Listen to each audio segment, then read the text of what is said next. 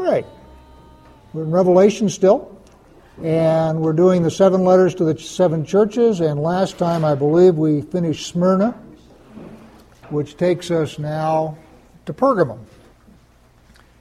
Pergamum means mixed marriage. If you look at the Greek word for gamete or polygamy, they all come from the same root, having to do with women. Pergamos, is basically a mixed marriage. Okay? And as we're looking at the churches from several perspectives, the first perspective, obviously, is that they are to real churches that have real pastoral problems that Yeshua is trying to straighten out. The second perspective is that each one of us, to varying degrees in our own lives, exhibit characteristics of these churches. Certainly, each of us likes to think that he is the epitome of Philadelphia, but I got to say that few of us are. So they're homiletic in that sense. And then the third perspective is that they're prophetic. And they represent stages of the development of the church over the last 2,000 years. So Smyrna was the church under persecution. And one of the things that comes out of persecution is compromise. So if you are standing firm for your faith and all the people around you are standing firm for their faith and they're all getting slaughtered, then their one human tendency is, well, surely we can come to an accommodation here.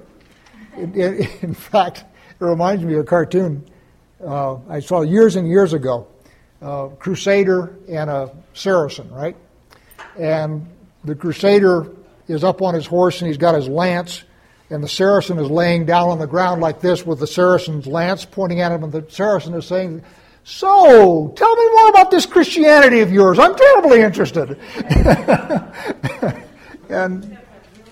But anyway, the point is, after persecution, one of the reactions to persecution is compromise.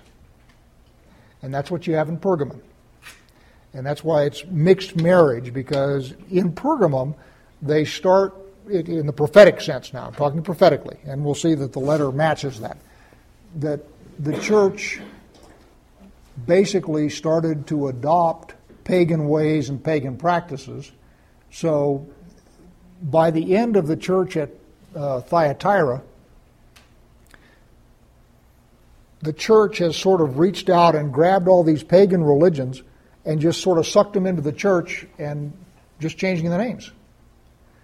Pagan priests became Christian priests, and they took off their whatever kind of trappings and put big old honking crosses on and just continued to move right along. Vestal virgins became nuns. Vestal virgins became nuns.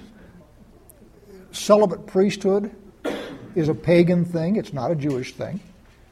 So by the end of this, the church has just sort of reached out and sucked in the pagan world, because under Constantine, the dynamic changed. Before Constantine, the church was persecuted, and the church was the one that was under the lance, so to speak. Well, then Constantine decided he was going to be a Christian. And now everything switched, and it was the pagans who were under the lance. Right? So all of these pagans who used to be on top and doing their pagan stuff, all of a sudden discovered, wow, this is the new religion on the block. I guess we'll just start. And off they went. Okay? And again, don't get me wrong, bringing pagans into the church is a wonderful thing if you bring them in as believers. If you bring them in as pagans and just give them a coat of spray paint, it is not a good thing. Okay? And what happened in the history of the church is that they brought all these pagans into the church, which the church will say, yeah, this is a good thing. We're bringing them in, we're teaching them the name of Christ and all that kind of stuff, which they did. But basically they were just, pagans with a coat of glitter. And there wasn't any real serious change as a part of that process. All right, so Pergamum. And to the angel of the church of Pergamum write, the words of him who has a sharp two-edged sword. All right, So the sharp two-edged sword we know from other places is the Word of God, right? And in fact, I think we know that from the beginning of the book of Revelation here. So keep that in mind now as we read the letter, because the sharp two-edged sword is going to inform both what he has a problem with and what he intends to do. I know where you dwell, where Satan's throne is. And again, Pergamum was a pagan religious center. And it was the place where the first temple to Caesar was built. Remember we talked about Caesar worship and the cult of Caesar last time?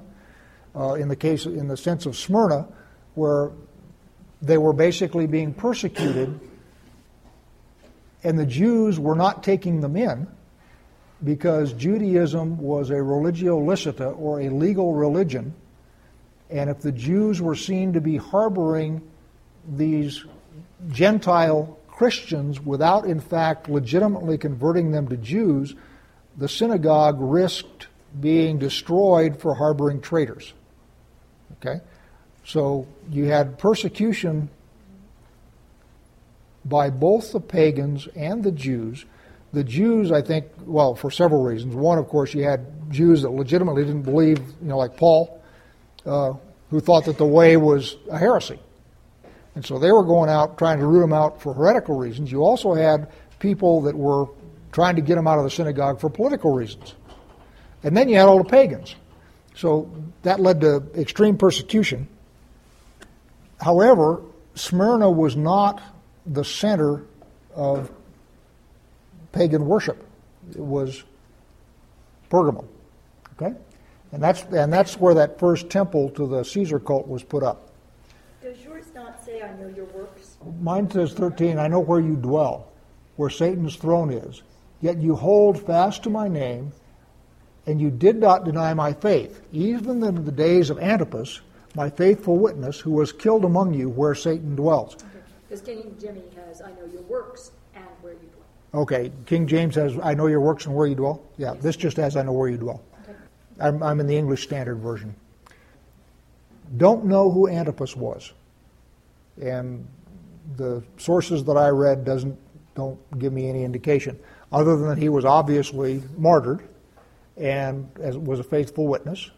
And also Yeshua, in both verse 13, or in 13 says twice, we're talking about Satan's throne and where Satan dwells. So the perspective here is Pergamum is a center of pagan worship. And in fact, it was the center of the Byzantine, Babylonian religion. And Babylonian religion just moved west as the centers of power moved west. Babylonian religion sort of stays at the seat of empire. And so as the empire moves, or the center of power moves, the Babylonian religion moves with it. So it starts in Babylon, not the Babylon under Nebuchadnezzar now, but the Babylon, the original Babylon before that was, again, where the religion originated, and it just moved west as imperial power moved west. The Babylonian religion is thoroughly a worldly religion. It is what, at the end of Revelation, Yeshua will wind up destroying. Did we talk about what the gospel is last time? Yes. Okay. Who is the Son of God and the Son of Okay. Son of God? Yeah. Yeah, the gospel is that God will reach down into the world and will draw his people out of the world system. And the world system, regardless of whether it is Pharaoh in Egypt or the Babylonian Empire or the Assyrian Empire or the Greek Empire or the Roman Empire, is all the same. In other words, it as I say, it's just a different veneer on the same system in different places that moves around as power moves around in the world. And the gospel is that God will reach in and take his people out of that. Verse 14. But I have a few things against you. You have some there who hold the teaching of Balaam, who taught Balak to put a stumbling block before the sons of Israel, so that they might eat food sacrificed to idols and practice sexual immorality. We all know the story of Balaam, having been through the Torah lots and lots of times. Balaam was a genuine, bona fide, for real, 100% certified prophet of God. And he, in fact, was dealing with the God of Abraham, Isaac, and Jacob. This is not a pagan prophet. Okay? He has a legitimate connection to God. And he used it for purposes that God was not pleased with. And in fact, the Jews say that Balaam was basically the Gentile equivalent of Moses. And that Balaam was given to the Gentiles so that the Gentiles wouldn't be able to complain, well, if you'd given us somebody like Moses, we would be godly too. So what God did is gave them Balaam and said, see, didn't work. That's Jewish perspective. Understand what I just said? That's Jewish perspective on it. But they regard Balaam as being of a spiritual stature equivalent to Moses. And you all remember the story. Moab sends for Balaam, who lives, by the way, up in Haran, right? In other words, he lives in the same place that Abraham came from, and Rachel and Leah came from, and Rebekah came from. So this spiritual line, if you will, was sort of centered up in that area, and Balaam comes from, if not the same family stock, at least the same neighborhood as Abraham came from. So anyway, Balaam, as you know, goes down to Moab and gives 3 prophecies about Israel and desires in every case to curse, and God forces him to bless. And in fact, his blessings are so articulate and profound that they have made their way into the Jewish liturgy.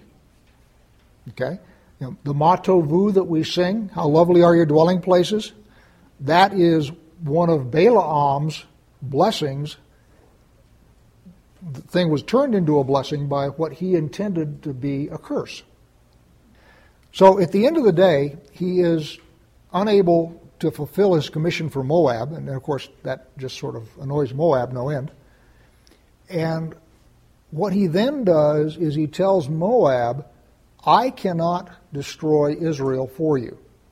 The only way that Israel can be destroyed is if she destroys herself. And the way that you do that is you send prostitutes into Israel and you seduce the men of Israel to mess around with your daughters and start eating food sacrificed to idols and doing strange things. And when that happens, God will turn his back on them, and then you've got them. So that's what's being talked about here in the letter to Pergamum. Balaam, who taught Balak, who is Moab, to put a stumbling block before the sons of Israel so that they might eat food sacrificed to idols and practice sexual immorality. And that is exactly what the sons of Israel did with the daughters of Moab. The Council of Jerusalem backs this out. Those are the things that you are not to do. Yes. The comment was the Council of Jerusalem also talks about this. One of the things that is put upon Gentiles is that you not eat food sacrificed to idol, you abstain from blood, you abstain from sexual immorality. If you didn't know this food. The comment was, isn't there something, and yes, in Paul, both in Corinthians and Romans, Paul says that a demon is nothing, or an idol is nothing, and that's in the context of, do you get to buy meat at a Gentile butcher shop?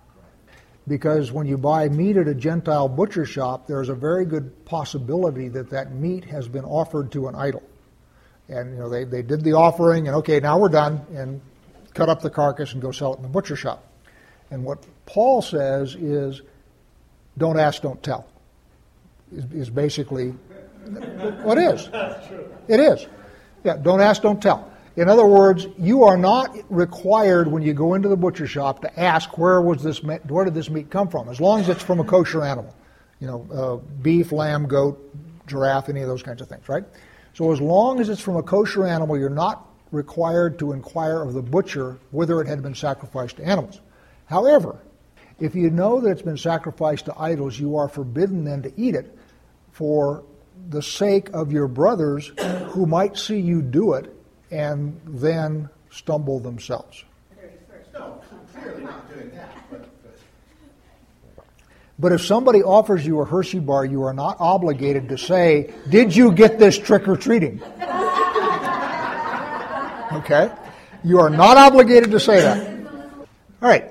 Anyway, so what we've got here then is a mixing, if you will, of faiths. You've got people, and this goes back to Balaam. Remember, these are people who know the God of Abraham, Isaac, and Jacob.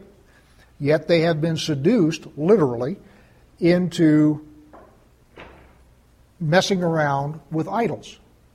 Okay, so you have a mixed marriage. Verse 15.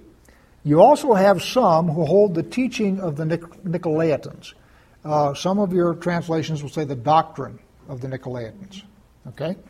Now, you remember we talked about the Nicolaitans back under Ephesus.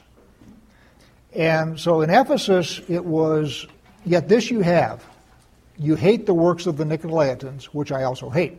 So in the case of Ephesus, remember, Ephesus is the church that is, or the Torah terrorists, right?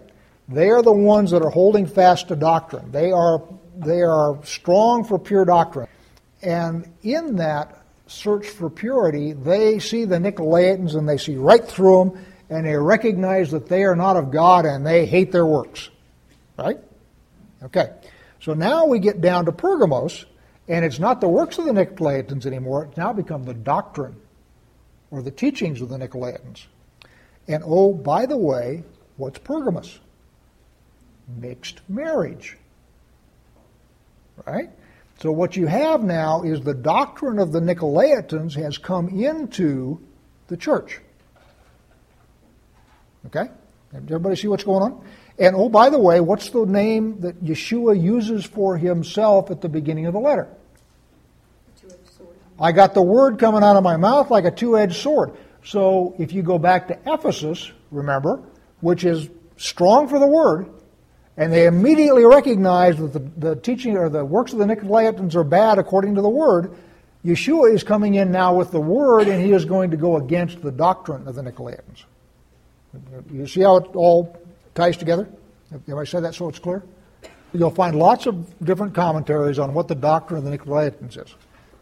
The word means conquer or rule over the laity. Okay? That's what the word itself means. Laity is what we would call laity today. In other words, the people who are not clergy. So, the conquer or rule over the laity. I will gently suggest to you that that's another pagan doctrine. One of the things about the religion of Babylon is that it is heavily mystery-centered. And there were mysteries in all of those faiths that only the initiate were allowed to know. And that, by the way, survives very strongly in Gnosticism. That's one of the characteristics of Gnosticism. And in Gnosticism, it has reached the stage where the more you know, the more saved you are. And so as you go up and you know, pick a Gnostic religion, what's the one with Masonry is a Gnostic religion. There's lots of them. And what they do is basically they have mysteries and initiations and, you know, funny hats and all that kind of stuff. And we see the funny hats and we kind of chuckle, but that ain't funny. Because what happens is you go up, you get initiated into more and deeper mysteries, and the higher you go, then the more saved you are, if you will. So this is definitely a religion that is based on knowledge and works. Paganism is that way. Okay? And so Nicolaity then comes to be the rule of an elite over the laity within the church. And that's as opposed to Judaism. And you all are sitting here. And I am telling you what little I know. Okay? Believe me, there ain't anything that I think I know that I'm not sharing with you. That doesn't mean that what I know is right, and that doesn't mean that I know everything, but there is no attempt here to say, well, you got to do this, learn the secret handshake, and you got to wear the funny hat, and you got to come in, and we got to do this little ritual, and then I'm going to tell you the real stuff about God. That doesn't exist here, and that doesn't exist in Judaism. And that's very, very different from pagan religions. It's very different than what Christianity was under the church, especially in the Middle Ages. They used to kill people for trying to print Bibles. In fact, we watched a movie several weeks ago on Luther, and it's put out by the Lutherans, so Luther looks really good. Having said that, however, it's an excellent movie, and I recommend it. It's very, very good about what was going on during the Reformation. And you had people being burned at the stake for smuggling copies of the Bible. Okay? Isn't that why the Catholics were so upset about Luther, because he printed the Bible in German for everyone to read? That was one of the reasons. I mean, they were upset about him for lots of stuff. But that was one of the reasons. Yeah, one of the reasons, though, is he translated the Bible into German. Sure. So during that time, the idea of having just anybody be able to read the Bible was foreign. And that's a doctrine, I will suggest, of the Nicolaitans. In other words, rule over the laity. And you rule over the laity by having knowledge that they don't have. And they can't have. So what Yeshua is talking against here is this idea that the Word of God is not to be available freely to anybody who wants to read it. Okay? And that the knowledge of God is not to be available freely to anybody who wants it. Why they call it the Dark Ages. The comment was that's what's called the Dark Ages, and we're going back there. I can still remember when I was still an Episcopalian, I taught middle school kids, and they couldn't read the Bible. They did not have the vocabulary and the reading skill to read the Bible. And that's deliberate. Public schools are designed to prevent children from being able to read the Bible. They don't teach the vocabulary, they don't teach the reasoning skills, and they don't teach the reading skills to be able to read and understand the Bible for yourself. So one of the things that public education has done here in the United States is it has basically removed the Bible from a generation of children. And the thing that was originally designed way back in Massachusetts colony, the free public education, was designed so that everybody could read the Bible. That was the whole point of a public education, is so you would be able to read the Bible. It has now been flipped across, and they are now denying people the Bible by simply not giving them the skills to read and understand it. And as I've got first-hand experience with bright, upper-middle-class children, not homeschooled children, but public school children, and they just didn't understand it. They didn't understand what the words meant. They didn't have the vocabulary, and I'm not talking King Jimmy either. It didn't work. Yeah, the NIV was. Well, I know the Bible publishers keep trying to keep up with the public school, but the public school is digging down faster than they can go down. Verse 16. Therefore, repent. If not, I will come to you soon and war against them with the sword of my mouth. Who is them? No. Those who hold to the teachings. Yes, those who hold to the teachings of the Nicolaitans, or the doctrine of the Nicolaitans. They may actually be Nicolaitans themselves, I don't know, but not necessarily. And notice how he is going to war against them. With the Word of God. Because again, remember, we'll go back to Ephesus. Ephesus. Yeah, Ephesus was red hot for the Word of God, and they had the Nicolaitans nailed. So now the cure for the Nicolaitans, by the time it has become a doctrine in the church, is the Word of God. So that's what Yeshua is going to use to run them off. He who has an ear, let him hear what the Spirit says to the churches. To the one who conquers, I will give some of the hidden manna, And I will give him a white stone with a new name written on the stone that no one knows except the one who receives it. All right. Lots of symbols there. I don't know what they all mean, but I'll take a swing at it. And I know you've done some studying, Ray, so feel free to jump right in. Hidden manna. Go back to John 6, 48 through 50. And this is Yeshua talking. Starting in verse 47. John 6, 47. Truly, truly, I say to you, whoever believes has eternal life. I am the bread of life. Your fathers ate the manna in the wilderness, and they died. This is the bread that comes down from heaven, so that one may eat of it and not die. I am the living bread that came down from heaven. If anyone eats of this bread, he will live forever. And the bread that I will give for the life of the world is my flesh. And elsewhere in Psalms, it talks about the manna being the food of angels. And again, we've all been through the Torah enough times that we know that manna is given on an as-needed basis. Okay?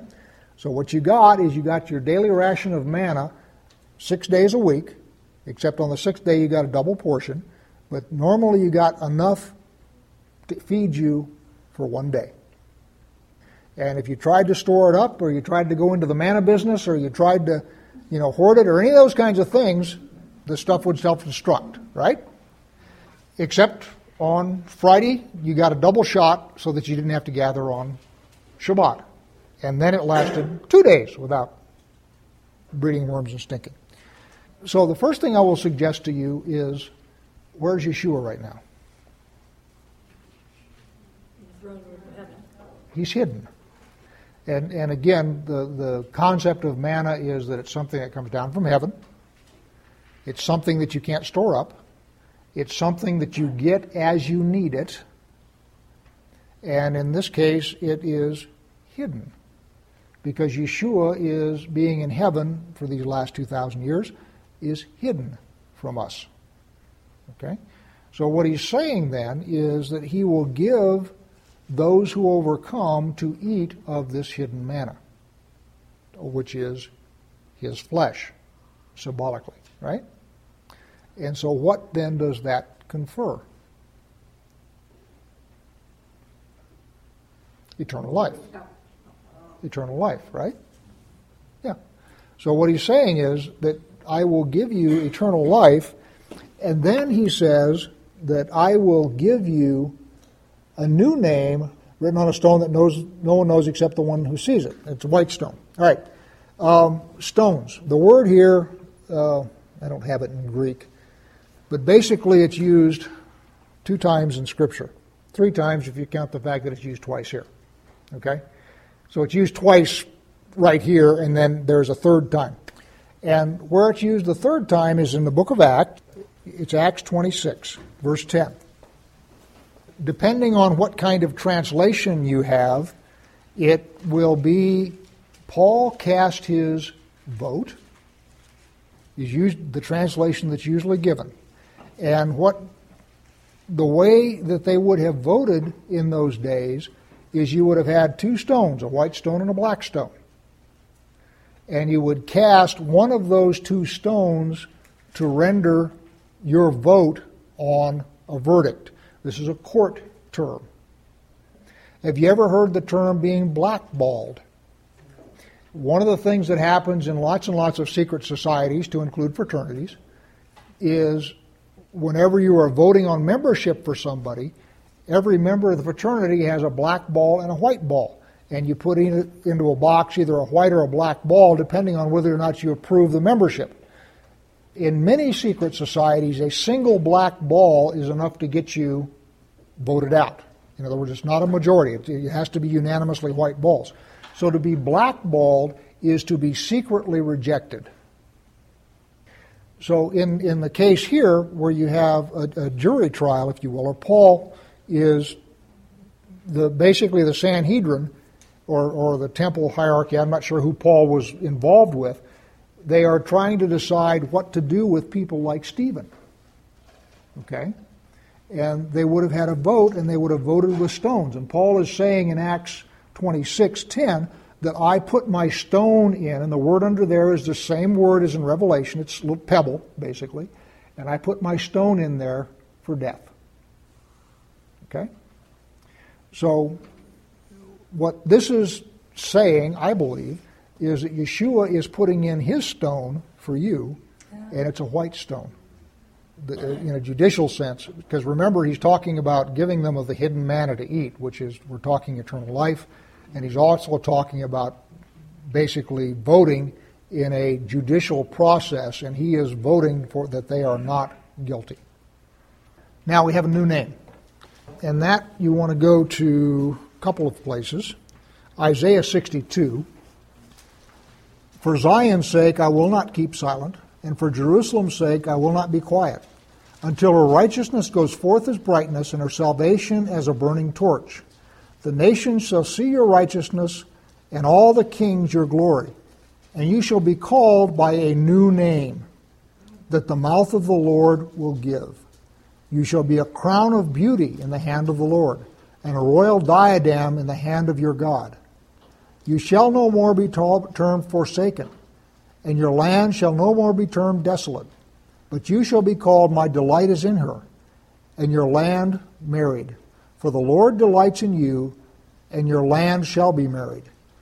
For as a young man marries a young woman, so shall your sons marry you.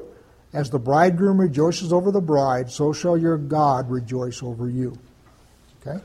So that, by the way, is the only instance of new name other than in Revelation. Now, there are instances in Scripture where God changes people's names.